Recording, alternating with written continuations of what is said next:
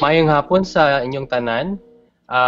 Nandito tayo sa 8th episode ng Minda Salida. At ang 8th episode na ito ay very special, as we mentioned in the last episode, that we will have a collaboration between the podcast Minda Salida and New Durian Cinema, which is edited by Gutierrez Teng Mangansakan II. So I'm John Bengan, writer and film critic, and my co-host is Karma Sulu. Geeks? Yeah, thank you, John. I'm Karma, and I'm a law student here in Cebu, and also a filmmaker and a student of cinema.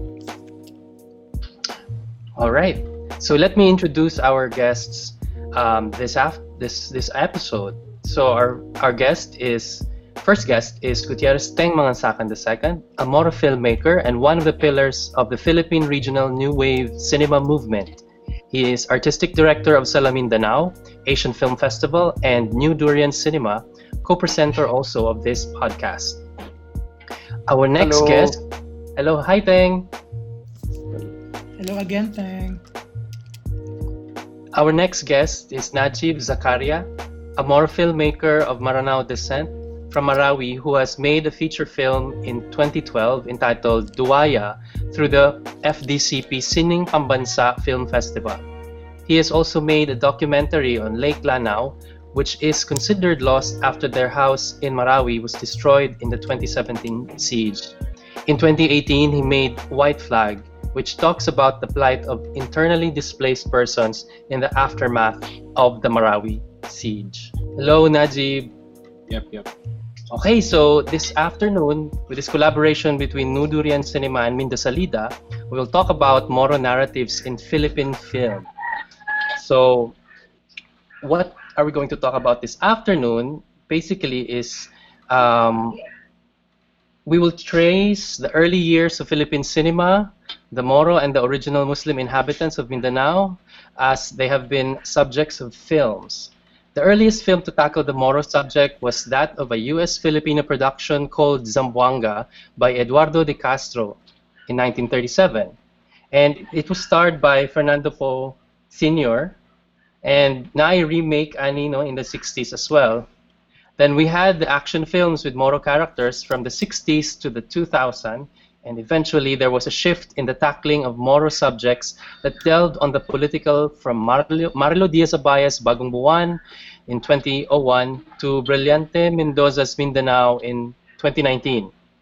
With the advent of digital filmmaking, it enabled filmmaking to take place in the regions. So we will see now Magindanaoan filmmakers, Moro and non-Moro alike, utilize Moro stories for their films, some of them gaining critical acclaim in the national and international arena. So today, we will talk about representation of the Moro in Philippine films, the changing politics of identity surrounding Bangsamoro, and how Moro filmmakers are changing the ways stories about themselves and their communities are told, plus the challenges for them to tell the stories in the way they want their stories told. So actually, like the previous episode, we have actually picked up on some of the points connected to this topic. No? We've been having a conversation about Mindanao cinema, who makes Mindanao cinema, what is it about, and what are the responsibilities, the consequences, and the advantages as well of making films about Mindanao. So let's start the conversation with Teng Mangansakan, Direct Teng, who wrote a comprehensive paper on the representations of the Moro in Philippine cinema, which he presented at different international conferences. Teng, can you tell us more about your study? Yes. Actually, the study first, kumbaga, it was conceptualized supposedly as a thesis of mine sa university. The initial title was The Images of the Moro in Philippine Cinema from 1960s to the 2000s, if I'm not mistaken. But again, parang it was kind of premature to do that because during those days, a lot of films were very inaccessible, so it was hard to study representation of Moros in Philippine cinema. So I think 5 years ago, I thought of like uh, doing it again. So I was glad that uh, there were international conferences that were keen on having the paper. So I did two versions of the paper. The first paper was presented in Jakarta, how the Bangsamoro is part of a bigger Asian imaginary, and then the second one happened last year at the islands critical islands conference in Manila. So I also presented kumbaga, another variation of the paper. So basically, kasi uh, I think this is a very opportune topic because this year we are closing the centennial of Philippine cinema celebration. So for the past 2 years, we've been celebrating 100 years of Philippine cinema, and one of the topics that have caught the fancy of filmmakers, not only Filipinos but also American filmmakers, because again, Philippine cinema started during the U.S. colonial occupation. So during that time, as Filipino filmmakers were making films, there was a filmmaker who happened to have connections at Hollywood. So he got Hollywood funding and did, yun nga sinabi ni John kanina, the film Zamboanga in 1937, starring Fernando Poe Sr. So it was a film that tackled the Tausogs and the Badjaus, and it was a film that was done in the very classical narrative, Hollywood narrative convention of boy meets girl, and then there's another boy liking the girl, and the two boys fighting over the girl, and of course the better boy gets the girl. And then after that, the fascination continued on the Moro subjects and Moro stories. But again, nagkaroon ng parang shifting focus, because parang anong nangyari, since Mindanao or Moroland, uso yung mga conflict. So the shift began by making films na action-oriented, so bakbakan. That's why we have Joseph Estrada, for instance, Ramon Revilla, even Fernando Poe Jr. did a very popular film with a Moro or a Muslim lead character, yung Magnum nga niya. And then, of course,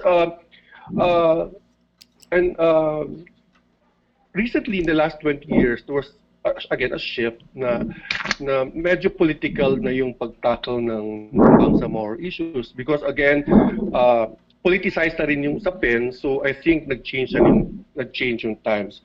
And of course, through all these decades, ang issue has always been the position of the teller, of the filmmaker. So, of course, kasi Manila Studios yung gumagawa, the representation of Moros in Philippine cinema tended to echo the prevailing prejudice and bias towards Muslims, towards the Moros, and towards Mindanao.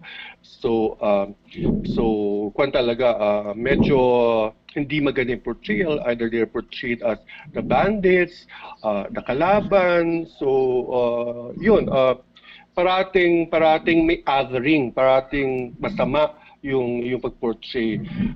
So it was only recently, again in the last 20 years, that was a sudden there was a shift. Pero kahit na may shift man, meron pa rin problema when it comes to representation, kasi yun na nga, maraming pelikula ay galing pa rin sa Manila, at Manila filmmakers and Manila productions. And ang naging problema nga recently, while there's this shifting of a paradigm, the Bangsamoro or the Moro topic has remained murag kwan siya something of an exotic subject. So a lot of recent Filipino films on the Bangsamoro tended to be very orientalist, exoticized na portrayal of Mindanao. So or the Bangsamoro. So yun yung nangyari in the last 20 years. And again, now that we're celebrating the 100 years of Philippine cinema, siguro kailangan din ng re-evaluation at pag-assess ng representation ng Bangsamoro in Philippine cinema. Salamat, Teng, for that overview. And by the way, it's nice to have you back. We just had you in the previous episode, and this feels like a continuation, truly. Before we go to the questions, before we ask you about your beginnings in filmmaking, this episode we're recording actually happens to be on Eid al-Adha, right? So happy Eid to our guests. We didn't plan it to be on this day, pero dahil available tayong lahat, no? It's very quite a coincidence. So Cakes, Yeah, would John? you like to start the first question? So basically, I grew up in Cotabato City. I was actually born in Holosulu, so tausog yung parents ko. And then we moved to Cotabato City, and doon ako lumaki. And I remember, going to Video City every weekend to rent VHS or VCD. Kasi walang sinihan na disente sa Cotabato City. Meron, pero usually Hollywood films yung pinapalabas. Tapos after, medyo mga 5 months late na yung film before siya ma-release sa Cotabato Theater. So I really learned or na-incorporate siya sa sa hobbies namin as a family, yung panonood ng pelikula every week. Although hindi siya hindi ganoon ka-serious yung activity sa amin, pero para sa akin nung bata pa ako, parang very interested na ako sa process ng paggawa ng pelikula, ng pag-tell ng story. That's why eventually during my schooling years, nag-venture ako sa mga creative na stuff like writing for the school paper, and then even in college I took up communication arts. Pero I think na-kick off talaga yung parang endeavor for filmmaking when we set up this org. Actually, John, ikaw yung advisor ng org na to. It was UP Salida in UP Mindanao. It is a film organization, and we invited Teng Mangansakan to school to show his films, and parang yun yung time actually na discover ko na parang meron palang mga films na ginagawa mga Mindanaoans about Mindanao. Kasi before, sobrang clueless ko. Like, I was not aware na meron palang mga active filmmakers. I used to think na mga filmmakers ay nasa Manila lang nakabase. So after that, I joined his Teng Mangansakan's workshop, the Jensen Summer Film Workshop in 2013, and one of the parang outputs na kailangan naming i-comply with after the workshop was a short film. So lahat ng participants nag-produce ng film after the workshop, and then siya yung pinalabas yung pelikula namin, and then I got to meet during the film festivals. I got to meet a lot of people, a lot of Mindanao filmmakers, especially when we went to Cinema Region in Cagayan de Oro City, kung saan ko nakilala yung sila Ryan Morsha, sina Seth Suarez, and I got to watch films that were tackling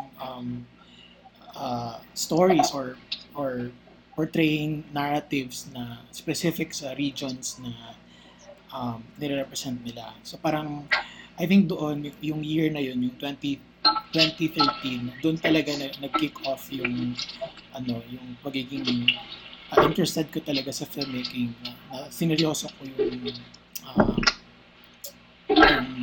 Yung film.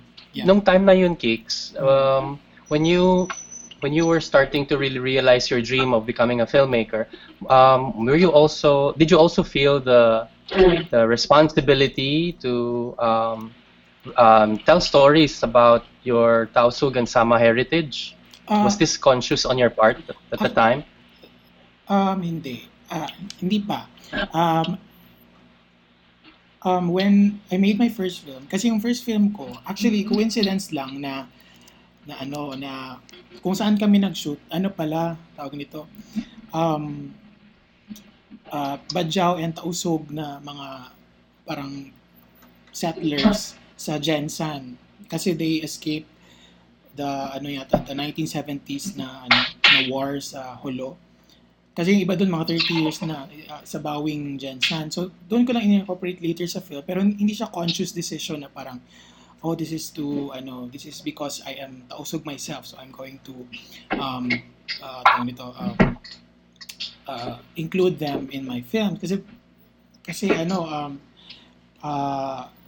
hindi pa siya ganun ka hinog sa akin yung idea. It was actually during the Cinema Rayon when I met the festival.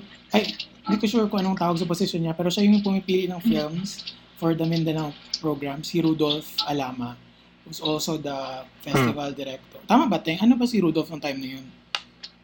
Part siya sa screening committee. Curator for Mindanao. Curator pala word. Kasi he was the curator. So I met him at one of the parties and I think we had an interesting conversation kasi he told me na if kung hindi lang dahil kung hindi niya siguro nilagay yung pelikula ko sa Western Mindanao category, hindi niya sana ipoprogram yung film. So parang doon ko na napaisip ako. So parang hindi pala merits-based yung pag-program ng films. Parang depende pala kung may magre-represent ng certain region. Kasi I remember when I got accepted, when I learned that my film was accepted to this to Cinema Rayon, medyo nagulat ako na nilagay siya sa Western Mindanao na category na parang in the first place, I'm not from Western Mindanao and I don't live there anymore. I live in Jensan. So I was hoping na masali ako sa Socsargen group. So to my surprise, nilagay ako sa Western Mindanao because actually I don't know why. I don't know if nalaman nila na meron akong natausog ako. Pero I think it's because nasa film na pinortray yung Tausug community sa Jensan kaya nasali. So parang doon ako ang first reaction ko parang wow, so these people, this institution gets to decide kung ano yung pag-identify ko ng sarili ko as a filmmaker. Kasi hindi siya like conscious thing at the time. No, parang it was only later kasi parang siyempre na-immerse kong sarili ko by working with other people sa pelikula and other endeavors na parang tawag nito, parang hinahaunt ako nung time na yon, nung moment na yon na parang kailangan ko bang gamitin or invoke yung pagiging Tausug ko just so I can make certain films to cater this So parang after that, so a lot of my parang contemporaries were already making their follow-ups. So ako parang medyo na pressure ako slight na I want to make like a Tausug film with Tausug dialogue which by the way hindi ako fluent in. I can understand pero hindi ako like super magaling sa Tausug na language. So parang yun yung iniisip ko ng time na yun na parang my second film should be like this. It should be set in Holo.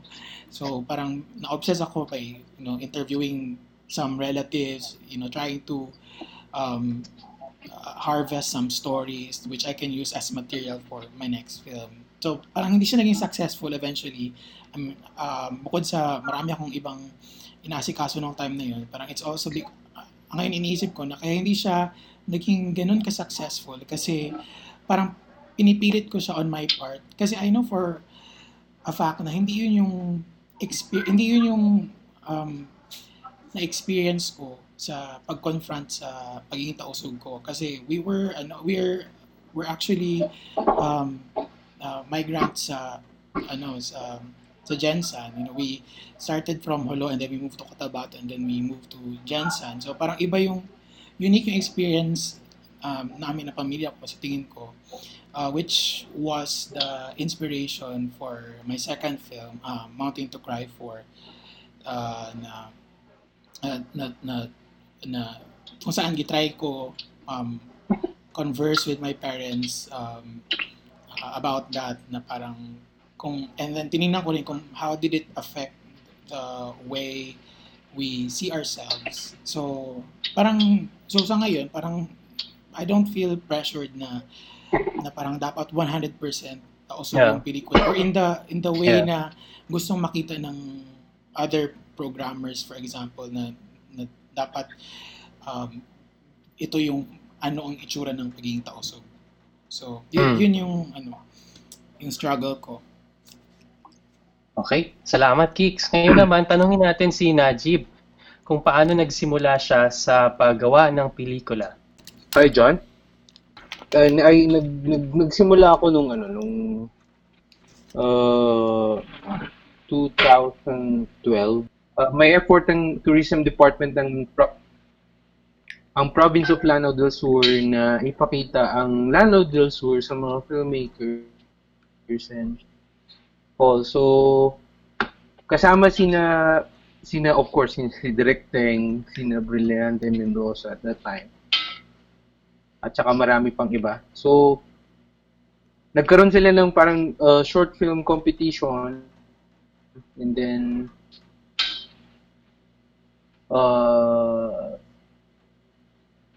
may nag-invite sa akin na sumali, so doon na siya nagsimula. Pero bago ako naging filmmaker, I was an activist in Mindanao State University.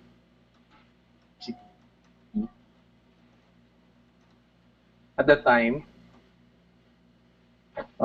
alam ko kung gaano kahalaga yung etong craft na to. Unang-una, maraming prejudices sa mga Moro na I think dapat mabigyan ng linaw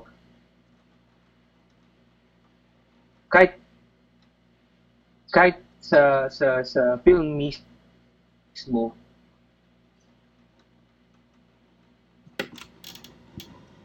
na minsan ma-imagine na sa mga pelikula na bago ako sumali sa short film competition, yun nga, activist ako nung college, yun nga, yung short film competition na yun. Pero before I joined, I was an activist in Mindanao State University nung college pa ako. So alam ko kung gaano importante itong film. Lalong-lalo na sa pag-preserve at saka sa pagsagot doon sa Bangsamoro question. May mga pelikula din na nung bata ako pag napapanood ko may mga linya na sinasabi moro-moro lang 'yan. Pero nung naintindihan ko na kung ano kami bilang Moro, masakit pa lang marinig sa linya kahit na minsan patawa or sa mga action films dati na moro-moro lang. Masakit pala 'yon. Doon ko na-realize na nung naintindihan ko na itong lahat ng to, na-realize ko na marami pa palang hindi nakakakilala, nakakaintindi sa kung ano kaming mga Moro. So, yun. So, yun. Yung short film competition and then doon ko na din nakilala si Director. Naj, ang background mo ba ay meron kang, did you study media or art, No, literature, or, no, no, no, no. Ano ako, major in business administration, wow. management. Oo. So ang training mo doon sa short film fest na nakilala mo yung mga iba't ibang director.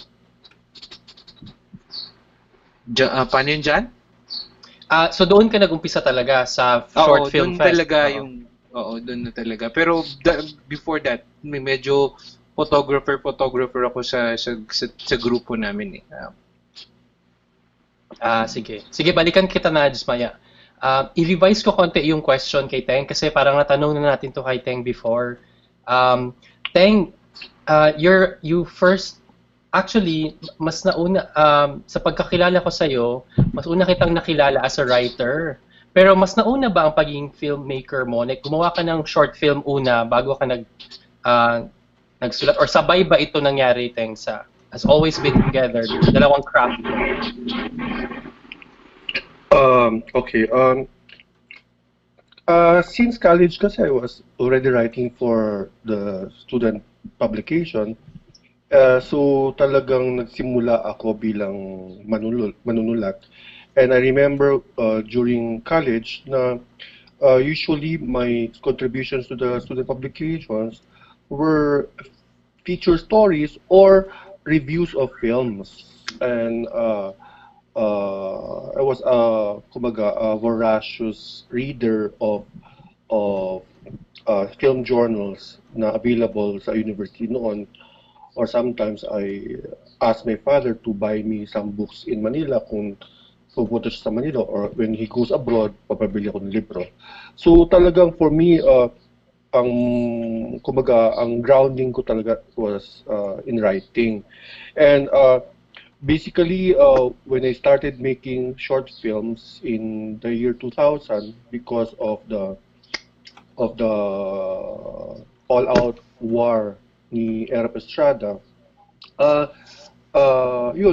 na-anchor ako sa pagkwento ng Bangsamoro stories from a very particular point of view. So, kumbaga, I use my own personal stories, stories of my family, to tell the bigger story of the Bangsamoro struggle.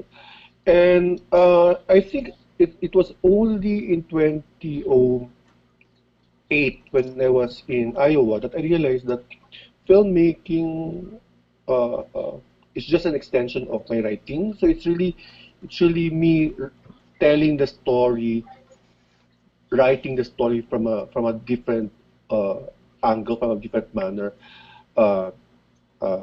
Parang remember kasi na I read a theory about the camera stylo, in which the camera is used as a pen.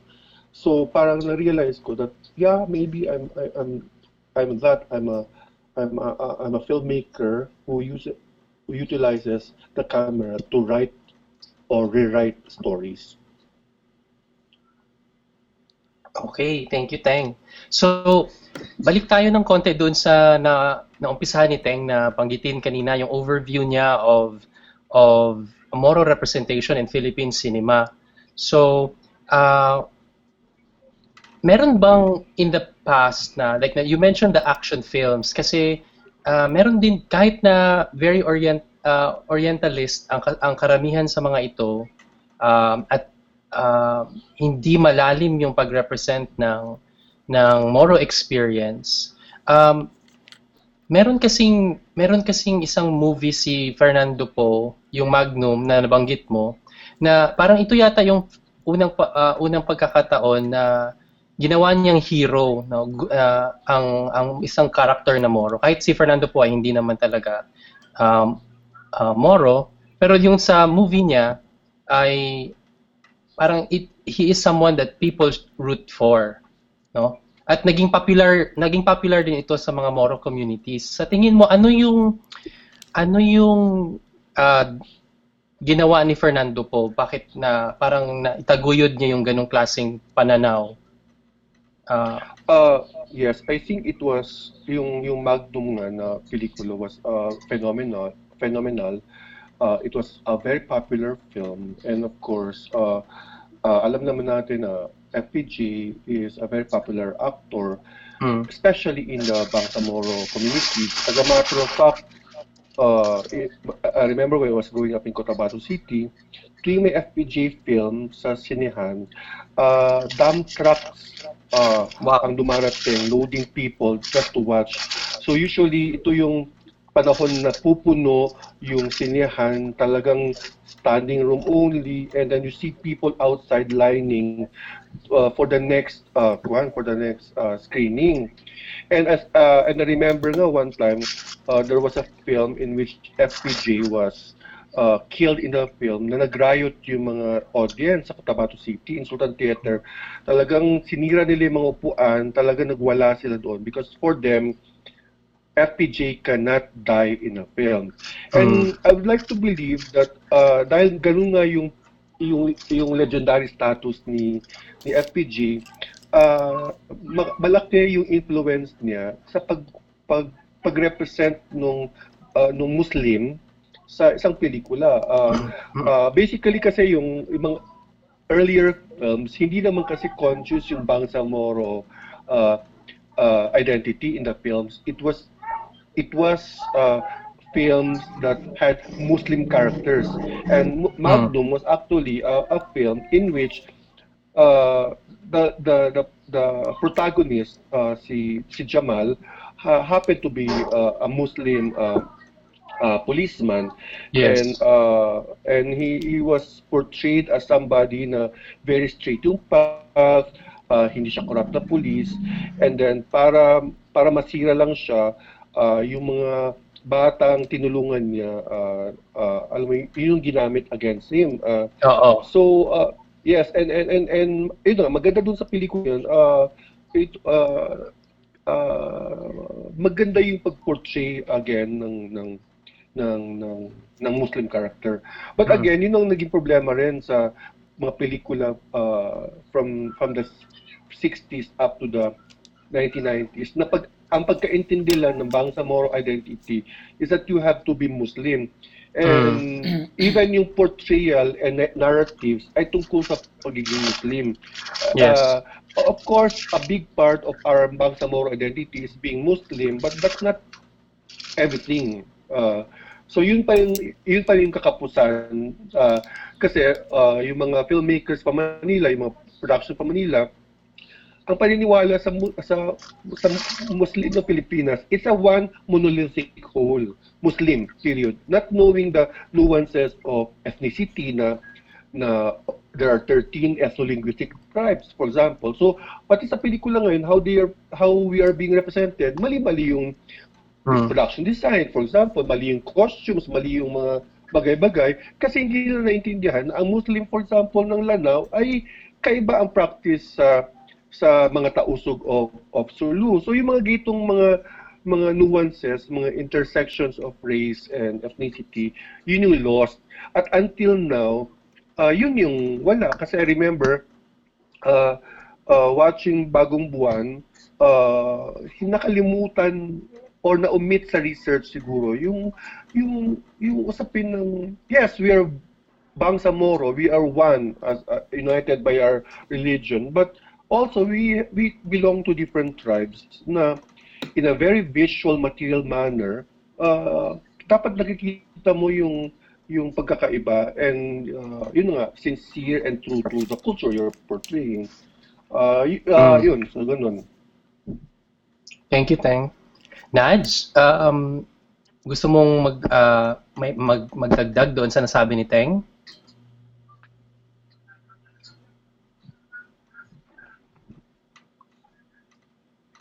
Hello, John? Yes, Naj. Ako ba? Yeah, we can hear you. Oo. Yung sa Bagong Buwan, kung hindi ako nagkakamali directing, kasagsagan yun or after nung siege nung Abu Bakar, no? Pagkakuha sa Abu Bakar. Yes. Abu Bakar. Oh. Medyo,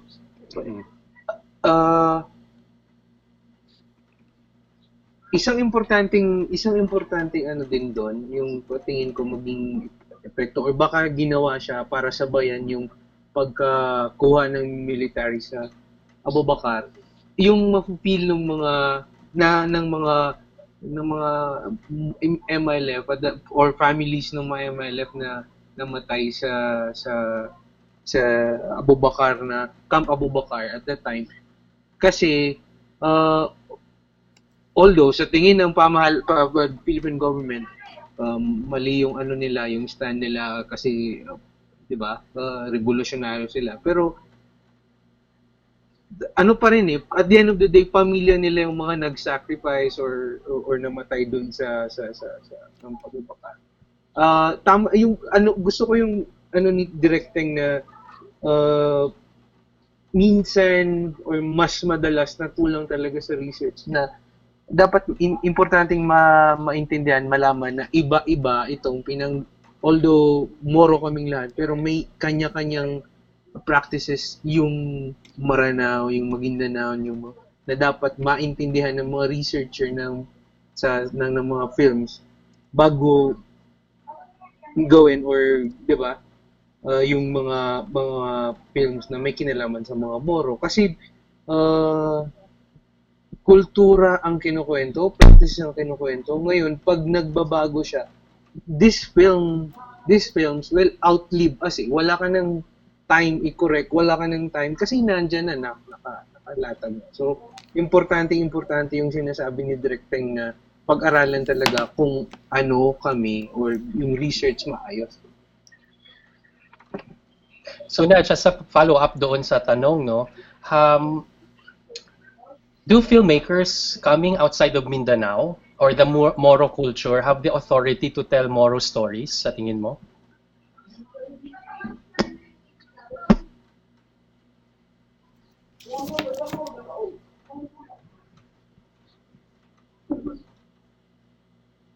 Launaj?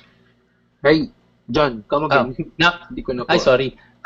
Do filmmakers hailing outside of Mindanao or outside of Moro culture have the authority to tell Moro stories? Yung mga director or writer na gusto nilang magsulat o gumawa ng pelikula tungkol sa kwento ng mga Moro, do you think they have the authority or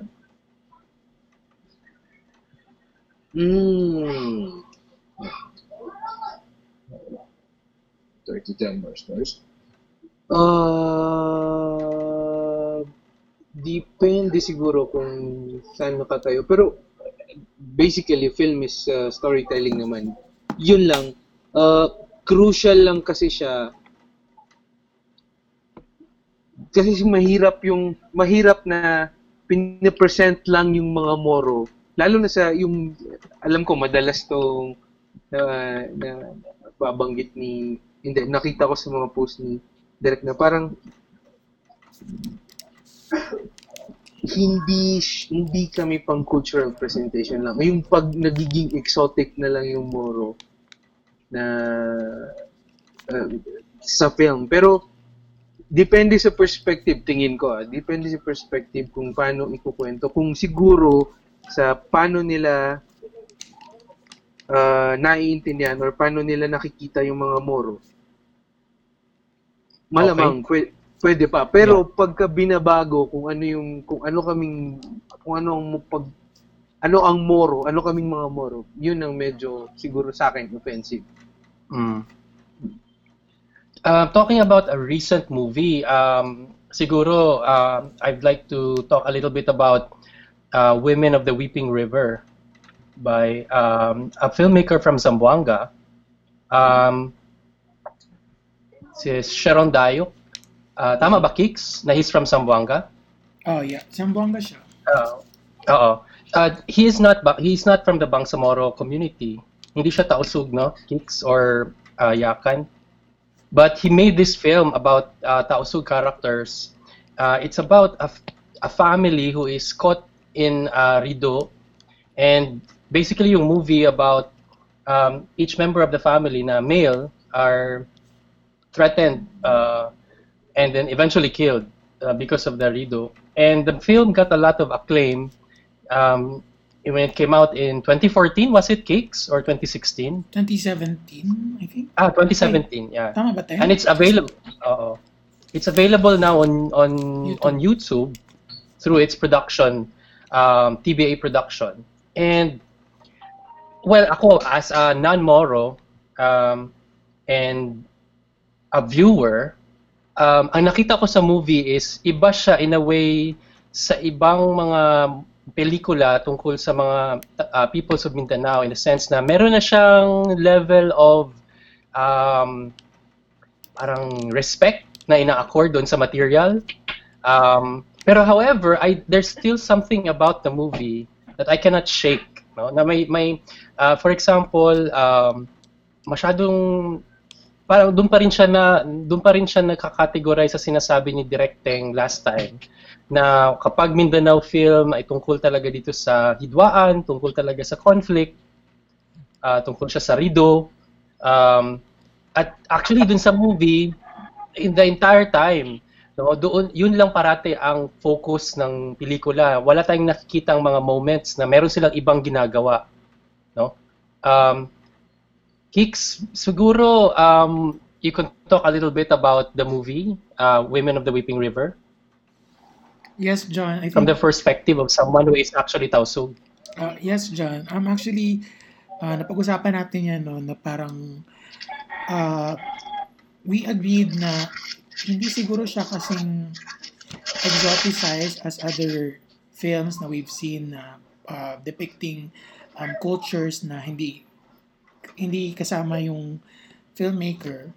But at the same time, yun nga, yung parang walang ibang motivation yung characters, na parang ang nangyari tuloy parang naging naging one-dimensional yung pag-portray ng mga taong to. Although ako personally nung pinapanood ko, may mga scenes na familiar, like yung Aunt Farida na character na na parang common lola sa bahay sa mga Tausug household. So parang may mga small details na I think commendable na hindi siya katulad sa ibang films, for example like Kana na always kanang tawag nito parang tourism na project or whatever. Pero then again, I think yung nakikita ko kasi parang very conscious yung filmmaker na sa message niya sa pelikula na parang this is about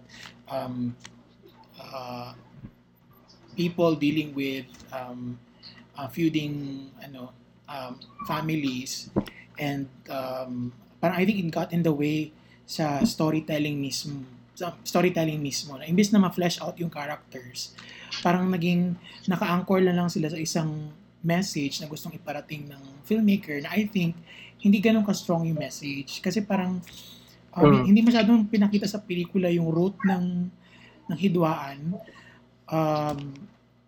Hindi pinakita yung parang yun nga, hindi pinakita yung root ng hidwaan na parang nandyan lang siya nangyari na parang it's kasi parang the film is trying to say na parang this is a never-ending na issue na kailangan natin tapusin na ganun. Pero parang naging simplistic tuloy yung pag-appreciate natin or pag-intindi sa mga ganitong clan wars or something. Kasi parang nahulog na lang doon sa parang world peace na message na gustong iparating ng filmmaker. That's why I think naapektuhan yung filmmaking mismo. Like I think ako ang problem ko really at first was not the portrayal of that also kasi I don't think na exoticize yung yung pagiging Tausug doon. But I think ang problem is the filmmaking itself kasi like first yung script, I think it problematic, and even the dialogue minsan parang yung sabi mo nga dyan sa akin na medyo stiff yung dialogue, and even the cutting, the editing of the film kasi parang I think the editor is a Manila guy or Carlo Manatad. Oh yeah, Carlo Manatad. So parang iba yung pacing kasi when you watch for example films of Teng Mangansakan or other Mindanao filmmakers, iba yung pace ng pelikula. Kasi parang dito, parang may mga certain cuts na I think um, ang point is is for coverage lang, to cover the entire scene, pero hindi nagta-translate doon um, yung gustong ipakita ng pelikula. So parang I think yun yung naging issue doon kasi parang very focused yung filmmaker sa message niya, sa idea niya kung ano dapat ang resolution ng mga ganitong problems kaysa sa pag-flesh out ng characters. Although I think na malaking factor kaya hindi ganun ka-exotic tingnan yung pelikula is yung pag-hire or pag-cast ng all tausok Yes. na cast members, Yes. all the actors. Kaya it sounded um, uh, authentic, it's so unlike other like films, like for example, The Womb. Now we have characters there um, talking in Tagalog, tapos the only tausug words that they know or the Sama words that they know are thank you and few phrases. I think yun yung commendable din kasi the director really hired locals, no, the people na who can give dimension to these characters. So actually ang isang film na gusto ko rin i-bring up in comparison lang, and to also pick up from what Teng had said earlier about yung pagtingin sa Moro na parang it's always about them being Muslim. It's always kanang monolithic or parang isang entire group lang ng mga Moro sa Mindanao is yung isang film din which came out recently na hindi masyadong ganun ka-popular sa mainstream na discussion is yung mga musmos na sumibol sa gubat ng digma, directed by E.R. Lionel Arondaing. Now in that film hindi ka sigurado kung saan siya nagte-take place, but sa mga promotional materials ang ginagamit na word was Rido. So Rido is usually ginagamit siya sa mga Maranao, if I'm not mistaken. So isipin mo na maybe this is a Maranao story. But when you watch the film, iba yung nakikita mo kasi it's set in a mangrove forest. So I don't know if may mangrove forest sa area like sa Lanao or sa Marawi na pwede mong i-associate sa character sa film.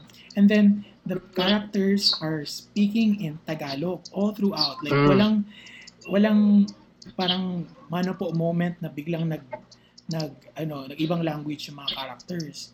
And then very blatant or in your face yung pag-include ng mga Islamic elements, like sa entire film may yung scoring ng pelikula parang based sa azan, no?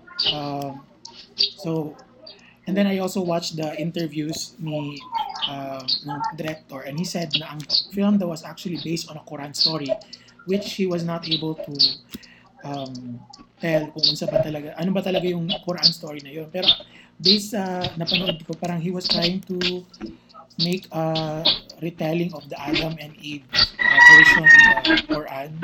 Ako personally, I haven't read the Quran, so I'm not familiar with the story. Pero yun yung, so medyo weird sa akin na yun yung nilagay niya, yung very close din sa Bible na story. So, ayun. So, I think doon na, yun yung isang example ng film na dinedescribe kanina nila Nudge and nila Teng na kanang would really come off as offensive kasi parang gi-strip off yung ibang nuances na pwede sanang i-explore. Parang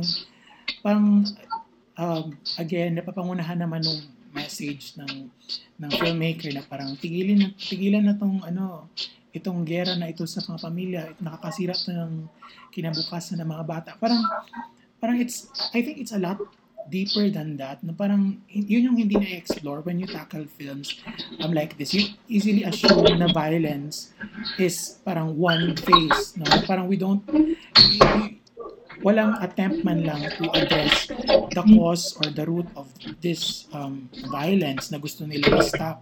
So parang hindi mo alam kung bakit ka magro-root sa characters or hindi mo alam kung totoong characters ba ito. You don't even know kung totoong stories ba ito or invention ng imagination ng filmmaker. So ayun. So yun yung tingin kong problem when it comes to portraying moral narratives na hindi ka Thank you, Kix. In connection to that, Direct Ken, when do we know it's the settler or non-Moro speaking dito sa mga pelikula? No? Pwedeng in connection dun sa mga films na nabanggit ni Kiko, no? How do we know that the perspective that the film has taken is actually still the settler's perspective or the non-Moro perspective? Actually, very tricky yan siya na question. As a matter of fact, kung babalikan natin yung pelikula ni Sharon, Women of the Weeping River, although it's well researched, it was executed very well, and the film even had Tausug as characters and as actors. Ang tanong pa rin dyan is basically kayo point of view yung ginagamit to tell that story. Never naging usapin yan, especially pagdating sa Mindanao filmmakers. When it comes to Mindanao filmmakers, walang clear na sasabihin yan, okay, I'm going to tell this story from a particular vantage point. Ang clear lang talaga na outsider perspective, basically filmmakers from Manila. That's why, there's a level of insidiousness yung Manila production kasi alam natin na sa paggawa nila ng pelikula na yan, dala-dala pa rin nila yung mga perceptions nila, yung mga biases nila, even their wrong beliefs about the Bangsamoro sa paggawa ng pelikula. Ang naging problema naman with Mindanao is basically yung pag-assume, even if you're a settler, filmmaker, sometimes you assume the Moro or even, for example, the Lumad, in telling that story, walang malinaw na okay, I'm going to tell the story of this Moro community from my angle.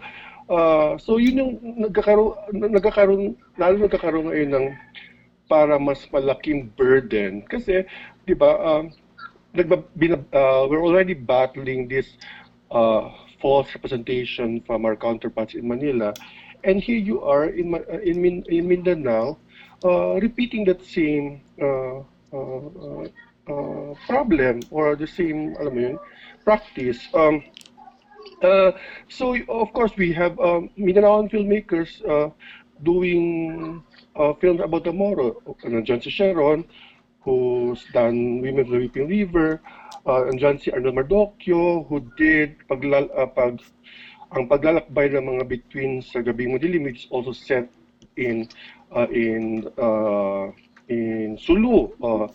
And then of course you have Bagani Piola, who did a short film on the Bangsamoro. Yun ang kumbaga for me ang isa pinaka what I would consider insidious is when these settler filmmakers consciously assume the position of the Moro in telling that story. And I would like to point out yung particular film ni Bagani Piola, which is Pulangi. So in the film, I do not buy the argument of people that it's a film told from a settler perspective because dun sa simula pala ng pelikula, ang opening credits said that it's a Bangsamoro film. So there's already parang kinuha mo na, inassume mo na yung position ng isang Bangsamoro storyteller or Bangsamoro filmmaker by saying that it's a Bangsamoro film.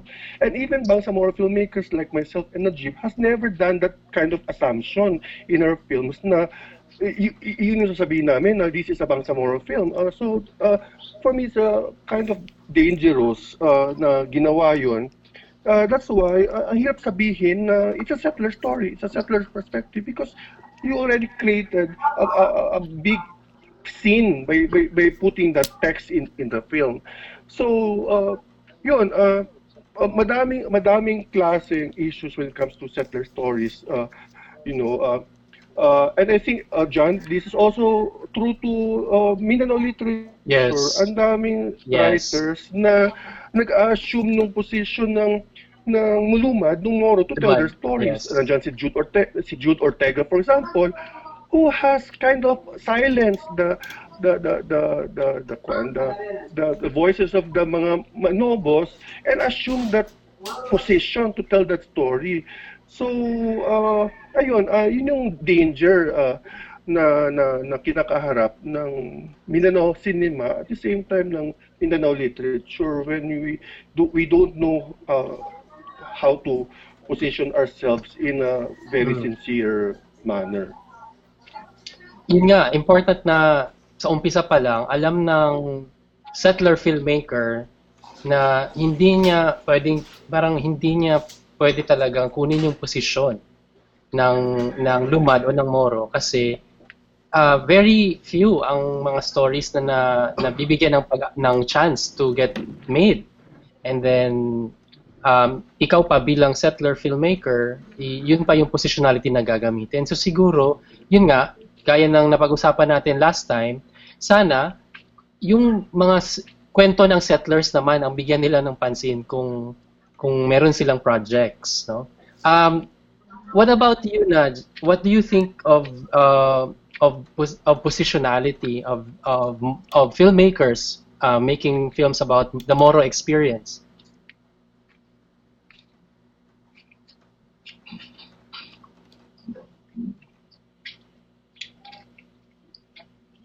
Hello, Naj?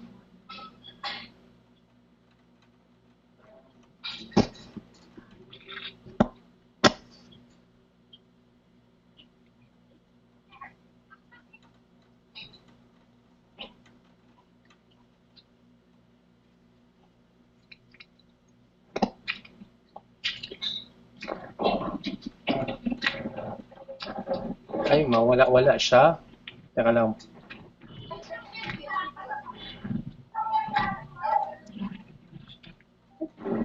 Hello, Naj. Yep. Okay. Ulitin ko lang yung tanong. Ano yung pagtingin mo dito sa isyong ito? Tungkol sa mga filmmakers na gumagawa ng pelikula tungkol sa Moro perspective. Tungkol sa Moro experience.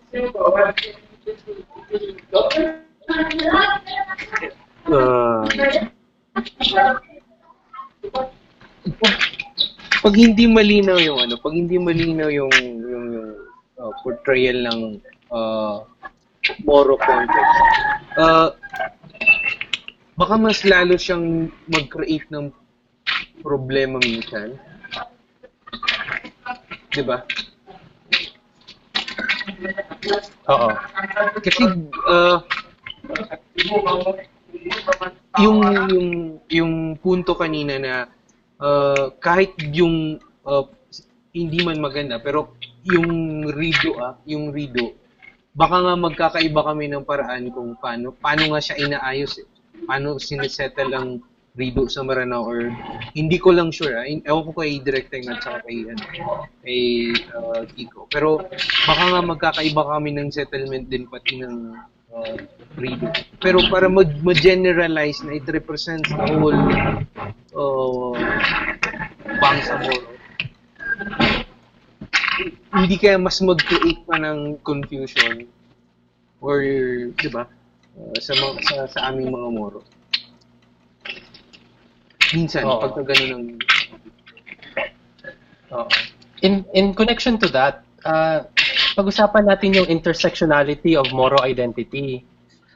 Kix, siguro ikaw yung una kong tatanungin dito, Kix. Yes. Since meron ng Bangsamoro na ascription at self-ascription, even Lumads and Christians who are in the Bangsamoro domain will be considered Bangsamoro dahil nga dito sa political na unit ng Bangsamoro. So, paano to, Kix, yung pag-negotiate sa Bangsamoro-ness, no? Sa posisyon, for example, yung sayo, no? Paano ngayon natin ma-negotiate yung posisyon, no? Ng Bangsamoro-ness, for example. Particularly yung sa upbringing mo, Kix, sa sarili mong experience. Actually, interesting siya na question. Really, like, there are laws that define kung sino yung magiging part ng mga political unit na to. Pero at the same time, tawag nito,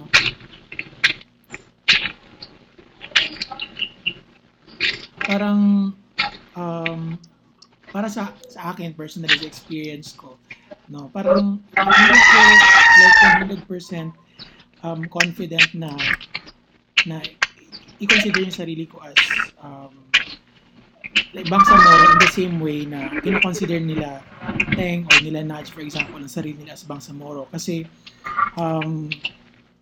personally, parang hindi ko na alam kung paano ko pa mamamanifest yung pagiging Bangsamoro kasi I no longer practice Islam. My father doesn't practice Islam anymore. Pero like what Teng said, I said earlier, na parang it's no longer parang indispensable na requisite yung pagiging Muslim to consider oneself as Moro even, no? Kasi parang kino-consider din natin yung roots natin sa place or sa people na nabibilong tayo. Kaya parang floating ako ngayon sa idea na yan. Although interesting kasi my mother has always been Catholic. Her grandparents great grandparents were Chinese settlers in Sulu. Pero my mother considers herself she still considers herself as Tausug, and even my father says na Tausug yung mama ko. So, sa tingin ko, important yung yung ganyang definition to also consider the unique na tawag nito, unique na Bangsamoro identity na hindi lang siya tawag nito naka-attach sa religion. It also considers the people who were born there. Kasi for example, ang mama ko, pati yung mama niya at papa niya, doon na pinanganak. Yun na yung kinagisnan na reality. Lahat ng aspects ng buhay nila very Tausug, para yun yung pananaw nila na Tausug yung pag-identify nila. Although at the same time, parang kino-consider ko rin yung kung paano natin i-reconcile yung pagiging settler mo pa rin. Parang meron bang limitation yung identify mo. Kasi parang if we also include them in this parang identity na they could also be considered as Bangsamoro, does that mean na they can also tell stories of their other counterparts under that umbrella? Kasi para sa akin, I think everyone can agree na hindi pa rin, no? So parang kailangan i-acknowledge pa rin yung distinctions pa rin ng mga taong ito, yung tinatawag na ng tribe people ng under this umbrella. Kasi may danger pa rin kung gagamitin yung definition na yun as license to tell stories of cultures na you don't even belong to. Kasi para sa akin, like, yung nga sabi kanina, parang I don't really see myself anytime soon na gagawa ako ng pelikula portraying a story, a Tausug story na personally hindi ko na experience, or personally hindi ko pa naintindihan or hindi ko pa naunawaan, no? Like siguro I can tell another angle to that um, experience. I think yun yung parang way na pag-deal ko doon na parang hindi ko aakuhin ang isang experience na never ko maiintindihan, no? Pero hindi ko rin i-deny yung sarili ko sa pag-express ng isang bagay na um, na naapektuhan ako. So, yun. Heng, ano yung take mo dito sa ganitong possibility of an intersections in the Bangsamoro domain? You know, it brings back my preface to Children of the Ever-Changing Moon. Kasi I remember in 2007 when Anvil published Children of the Ever-Changing Moon, sinulat ko doon how we negotiate with our different identities, diba? So, for example, I'm Maguindanaon, I am Bangsamoro, I'm also queer, I'm also Marxist, and all these types of identities. And I think all of us naman may ganung klaseng layers of identities. We wear lots of hats, for example, and depende rin kung paano natin ginagamit yung mga layers na to, itong identities na to, sa pag-express natin through literature or cinema. And for me, napakagandang opportunity to tell more diverse stories of the Bangsamoro. Actually, ang dami-dami pang, for me, kailangan ikwento. Like for example, sa usapin na nga nitong panibagong, kasi sinabi nga sa law that these are the people na native inhabitants of the Bangsamoro area during the time of conquest and there's another term during the time of conquest and Colonization. I think colonization. So for example, isa ito pala sa isipan sa akin. For example, yung mga slaves na ni-raid from the Visayas, from the Panay Islands, for example, or from Leyte, na dinala sa Moro areas at naging slaves. Sana sila ngayon, di ba, wala na ikwento ang mga historians about them, and I'm sure they've already assimilated themselves to the Moro culture. So I'm sure yung mga descendants na yun, ngayon wala na silang idea kung saan talaga sila, because I'm sure there's also a form of erasure in order for you to assimilate to the Bangsamoro body politic or even the majority culture that you're in. Kunwari, kung sa Maguindano man nangyari yun, kahit paano you erase that para maka-fit in ka. And I'm also thinking of one of our servants in the house happens to be Blaan. So she died very recently at a very old age. But napansin ko na when yung nasa amin siya, she never expressed her Blaanness, her lumadness. And I also saw how she slowly tried to transition herself into becoming Maguindanaon. So towards the end, parang wala nang discussion na Blaan siya, because everybody assumes that she's Maguindanaon. And ganun ko nakikita rin yung maaring kwento pa sa Bangsamoro, kasi ang madaming gaps, madaming intersections of identities na pwedeng panggagalingan ng kwento. That's why I think this is a welcome development in trying to enrich or create a more multidimensional representation of the Moro in cinema and other forms of art.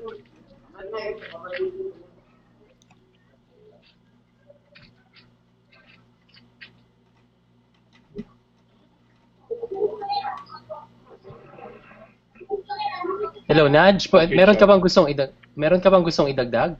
Yeah, okay na. Okay na. Okay. Pero ikaw yung una kong tatanungin sa susunod na question, Naj. meron kang project ngayon tungkol sa Marawi. Pwede mo bang ibahagi sa amin ano tungkol itong proyekto mo? Yung white flag ba? Yung white flag. Basically, ano siya, experience siya ng IDP, displaced person ng Marawi, paano siya nag-struggle sa evacuation center, kahit ganun kagarbo yung promises ng government, ibibigay sa amin to, ibabaon ko. At the end of the day, during the time na nakatira sa temporary shelters yung mga IDPs, hindi naman nagagamot agad yung struggle, yung paghihirap ng mga nasa temporary shelters at that time. Kasi aside from the fact na displaced ka, nasiraan ka ng bahay, or possibly namatayan ka ng kamag-anak na naiwan sa ground zero, yung struggle na saan ka kukuha ng ipang sa survive mo araw-araw, and then yung question anong mangyayari sa in the future. So tingin ko dun ko na-express yung frustration ko sa lahat ng nangyari sa amin sa Marawi. Pero alam kong malalim pa yung sugat, malalim pa yung At the end of the day, at least merong paraan paano ko na ilabas yung ko dun sa storya ng IDP. So, Nudge, there's also an upcoming project on the Marawi siege, where this time it's going to be produced by Spring Films, ni Joyce Bernal. So, ano ang thoughts mo doon? There's this big production company, and I heard na they're gonna be spending a huge sum of money to produce the film.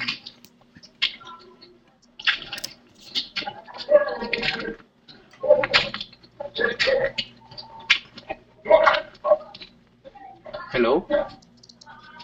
Nudge. Narinig Akin ko ba yan? Yes. Oo. Hindi ko sure, pero tuloy pa ba siya?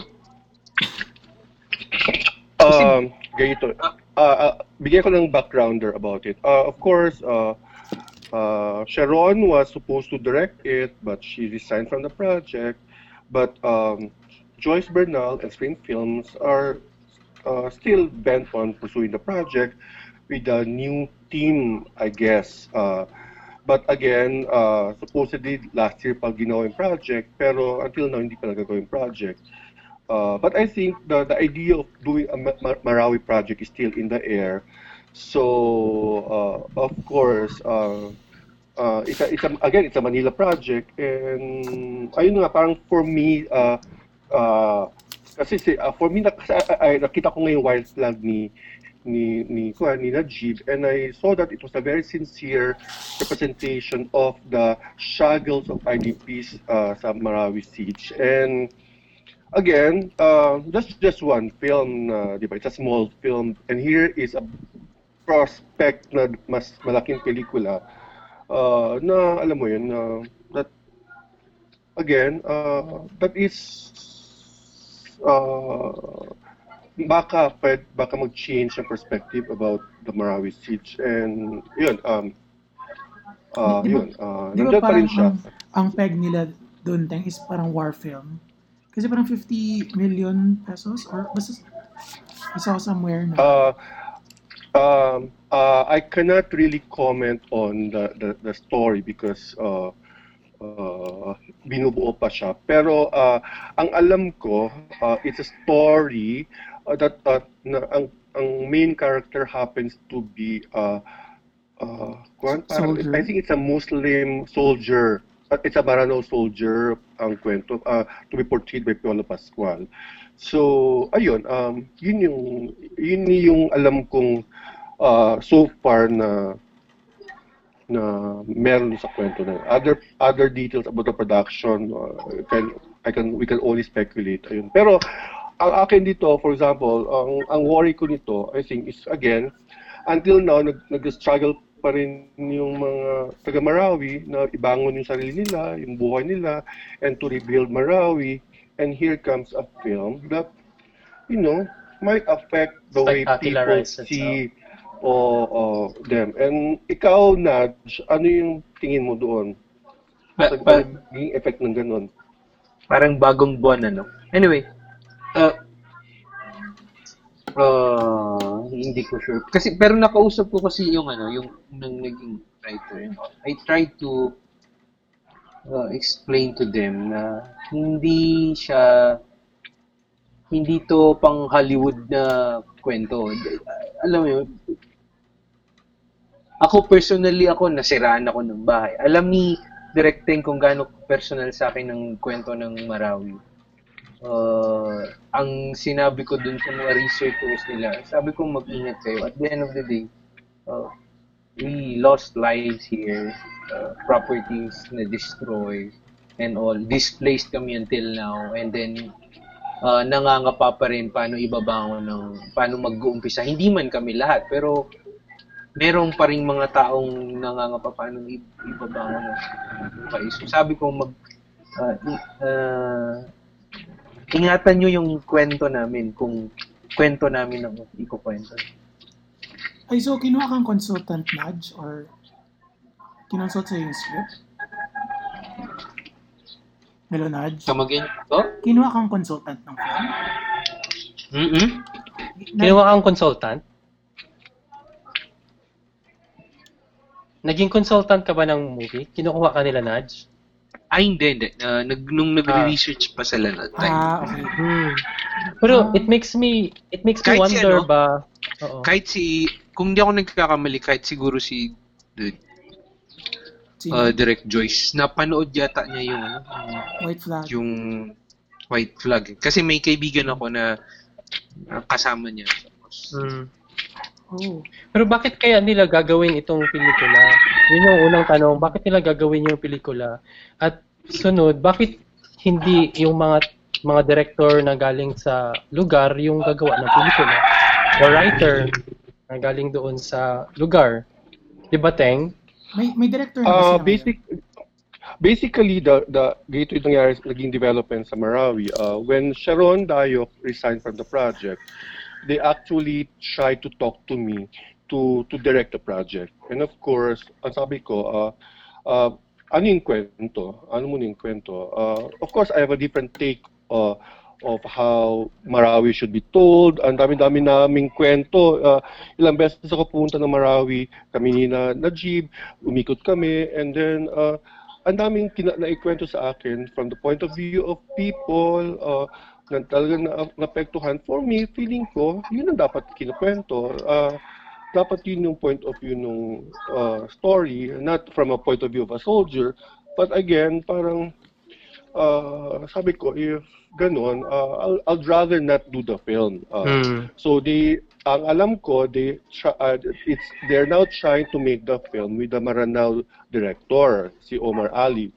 Ang tanong lang dyan is, wala pa rin malinaw na schedule kung mag-shoot na ba or what. At syempre nangyari pa tong pandemic, mas lalong mahirap na gawin yung pelikula. So it's kumaga, andyan pa rin yung idea to make the film, but again, because of the circumstances, because of the pandemic, mukhang tanong ito ng when gagawin. And I think isa rin itong bahagi ng parang trend din ngayon to make mainstream stories about Mindanao. We have, again, Brillanto Mendoza's Mindanao, which was shown last year, na ako personally ay napakadami kong sinabi tungkol sa pelikula, dami akong criticism sa pelikula. And then last week, di ba, there was also naging made public yung balita that there's going to be a Mama Sapano film by Lawrence Fajardo, who's a filmmaker from Bacolod. Now, ang tanong dito, the producer happens to be attorney Ferdinand Topacio, who's a known ally of the president. So, ang tanong dito, how would Mama Sapano be presented? And of course, may isang pelikula pa na tapos na, hinihintay na lang kung kailan ilalabas. Again, it's like a Mama sa Pano story by Brillante Mendoza, starring Baron Geisler and Piolo Oh, Pascual. no. Again, na ganun nga, parang it's a Mama sa Pano story about basta may terrorist na characters. And ang pinakapangit pa dito, nasabi ko kay Najib ito, is that, di ba, sinira na ni Brillante Mendoza yung pangalan ng Mindanao by using that in his last film. Now, the working title of the film is Bangsa. Oh my So, di ba? goodness. So, ano na naman kagaguhan ito na by using Bangsa to refer to the nation. So, do you mean that the nation, ito yung realidad na itong kwento ng terrorism and so and I think magandang kwan dito, may magandang para naging event recently, I think 3 months ago, in Concerned Artists of the Philippines organized a talk, a forum that I was supposed to speak, pero syempre nasa Mindanao ako. Kwento ng kwan, parang the military propaganda about Mindanao. So kasi may usapin na ang military daw has been funding film productions to tell the story of Mindanao, to tell the story of Marawi from their perspective. So I don't know if that's true, na talagang pinupunduhan nila. But again, the issue remains that sa pagkukwento ng Bangsamoro story, there are sides to the story, and there's also the again, kaninong point of view kinukwento. So, yun yung danger kasi kung point of view ito ng military, kung point of view ito ng mga anti-revolutionary, so lalabas na yung kwento ng Bangsamoro ay napaka-disparaging sa part ng mga Bangsamoro. Malungkot at alanganin yung parang posisyon kung ikaw yung hihintayin mo yung movie, tapos gaya ng sinabi ni Direk Najib kanina na parang ingatan niyo yung kwento namin. Parang hindi siya parang hindi mo siya gustong you don't want to look forward to the movie, na parang yung mga nandoon mismo sa lugar yung magsasabi na sila yung ibang tao yung gagawa. So sa panghuling parte ng podcast, tatanungin ko kayong tatlo, ano ngayon yung mga kwento ng Moro na kailangan nating gawa ng pelikula o di kaya isulat pa? So what Moro stories need to be told? Sa'yo muna, Kicks. Actually, ang pinaka-favorite ko na nakuha from this episode and from the previous episode ay yung sinabi ni Teng na more settler stories. Kasi, yun nga, parang I think maraming pwedeng magandang material for that. As well as stories of those na mga katulad ko na uproot sa lugar nila because of conflict or economic na circumstances. So, I think interesting siyang material na I hope i-consider ng mga filmmakers next time instead of like what you said last night, John, mag-assume ng position ng subject nila. So yun, I think more settler stories and more stories of people dealing with dealing with the diaspora. So yun. Ikaw, Teng, ano yung mga kwento na hindi pa nakikita? Sa totoo lang, ang dami kong kwento na nakatago sa aking baul, basically. So, na-realize ko lang din na parang making films tend to be kind of expensive also kasi kailangan mo ng capital. That's why parang ang trabaho ko ngayon, really, sige, ano yung mga kwento na pwede kong ikwento sa pelikula, ano yung kwento na pwede kong sulatin bilang short story, bilang essay, bilang, hopefully, because I also want to delve into children's stories. So yung mga ganun, kasi feeling ko talaga ang dami-daming pwedeng ikwento. Pero kasi as a filmmaker, and as a storyteller, mas drawn ako doon sa mga personal stories. So basically, makwento ng pamilya na dealing with all these changes, dealing with all these struggles to portray the Bangsamoro identity. And feeling ko rin, siguro bilang isa sa mga pinaka-senior na filmmaker from Mindanao, is sa tingin ko panahon na para mag-train din ng other Moro filmmakers to tell the stories of the Bangsamoro. And ayan, si Najib andyan, and I know a lot of, mamaya Najib, sabihin mo yung madami kasi filmmakers ngayon na nagsusulputan from the Lanao area. So magandang development yun. And of course, yung Bangsamoro government from the time of the former governor Hataman up to now has been supportive of creative endeavors in film and in other arts. So as a matter of fact, next month merong isang short film festival organized by the Bangsamoro Youth Commission na may 8 entries from different parts of the Bangsamoro, telling the stories of the Bangsamoro.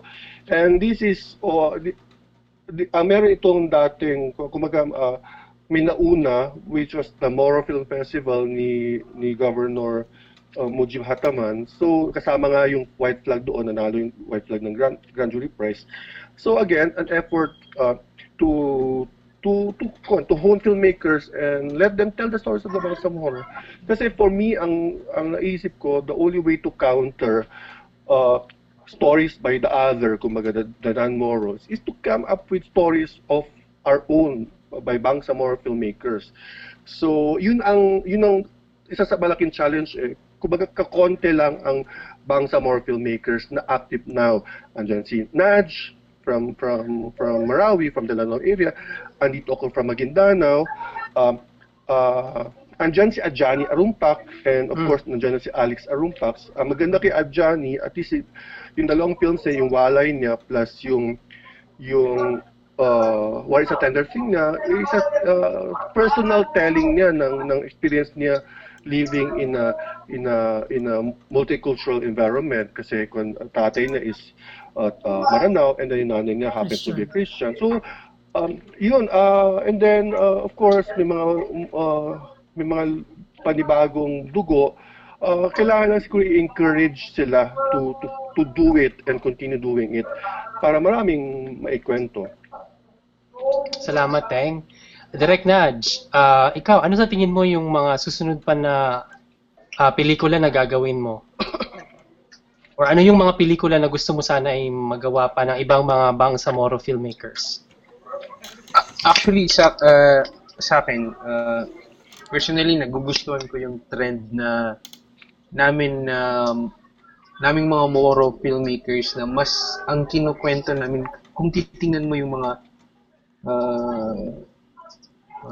films nila, directing, at saka ng ibang Moro, hindi siya nakafocus doon sa culture of violence meron ang Moro.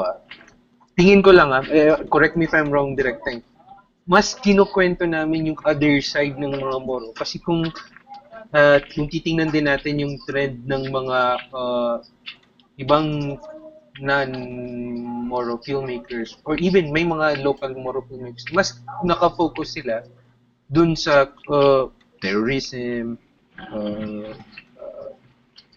hindi, di ba, parang action, labanan. Pero tinitingnan ko yung trend ng ibang Moro filmmakers din na masarap ikwento yung story ng Moro na hindi lang violent. Mas nagiging tao kami doon eh. Hindi, di ba? Normal din pala silang mga tao. Meron din pala normal din silang komunidad. May huldapan, meron. Ganun ba? Gusto ko yun na trend na sana mas sustain siya na may challenge. Ewan ko, directed. Yes, kod ako doon. Thumbs up ako doon sa ganun. There's other sides to the more story, to the more experience, to the more identity na kailangan din makita ng mga tao, ng audience. And yun na nga, sana may encourage natin other more filmmakers to hone their craft in telling the stories of this diverse Bangsamoro experience.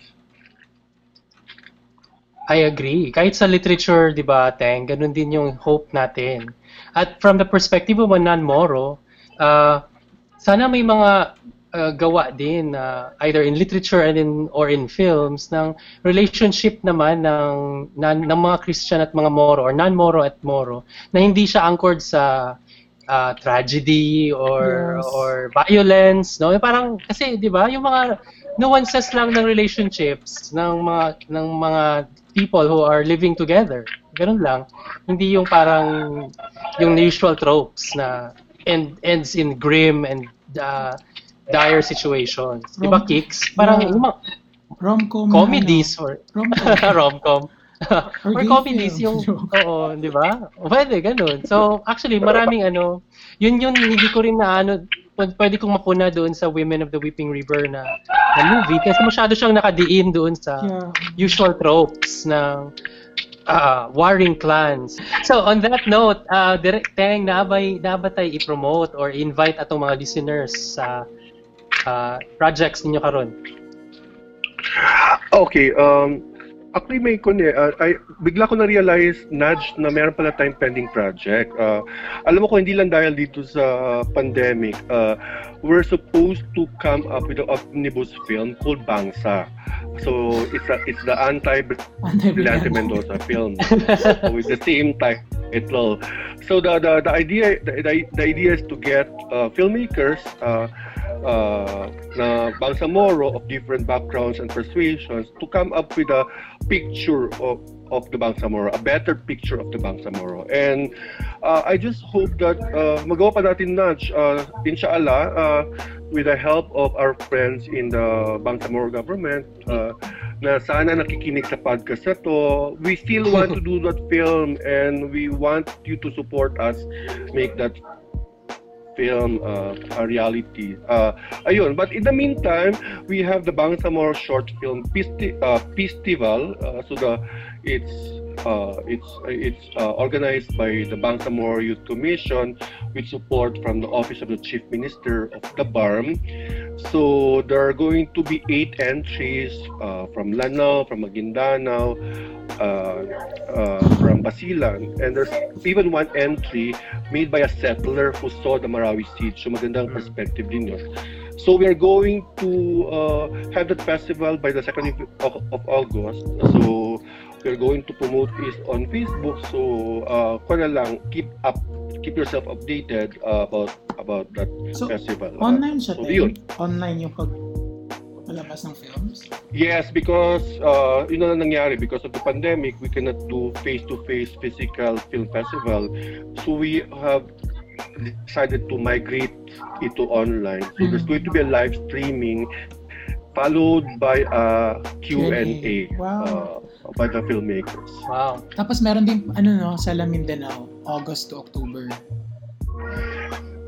Yes, and we have August to October, August to November. It's also going to be online. So, ang mangyayari naman dito sa Mindanao, we're going to ask filmmakers from different parts of Asia to come up with an omnibus film that showcase the Asian picture of the pandemic, and then how they have survived and endured the pandemic. Magkakaroon din ng online conference, and then magkakaroon din ng publication kasi the filmmakers are going to be asked to write reflections about itong pandemic, and also their hopes for the future of cinema in a post-pandemic world. So I invite everyone to be part of Salamindanao 2020. For more details, please go to our Facebook page, Salamindanao Asian Film Festival. Okay. Najib, meron ka bang ipopromote? Wala, okay lang. Okay lang. Sobrang sama ng signal ko eh. Hindi ko... Okay lang, nairaos naman. Manawagan na tayo sa PLDT. Baka ipasara na daw. Uy. At saka Anyway. actually, nasa taas ako ng mosque ngayon. Sobrang dami. Wow. Wow. Picturean mo afterwards. Padala po sa amin yung picture mo. Oo. Okay, so maraming salamat sa ating mga guests this afternoon for this special episode of Minda Salida. Dagang salamat Teng and Najib, Kix. Dagang salamat and until our next episode sa Minda Salida. Mayong gabi sa tanan. Bye-bye. Thank you. Thank you. Patrol ng Pilipinas. Thank you.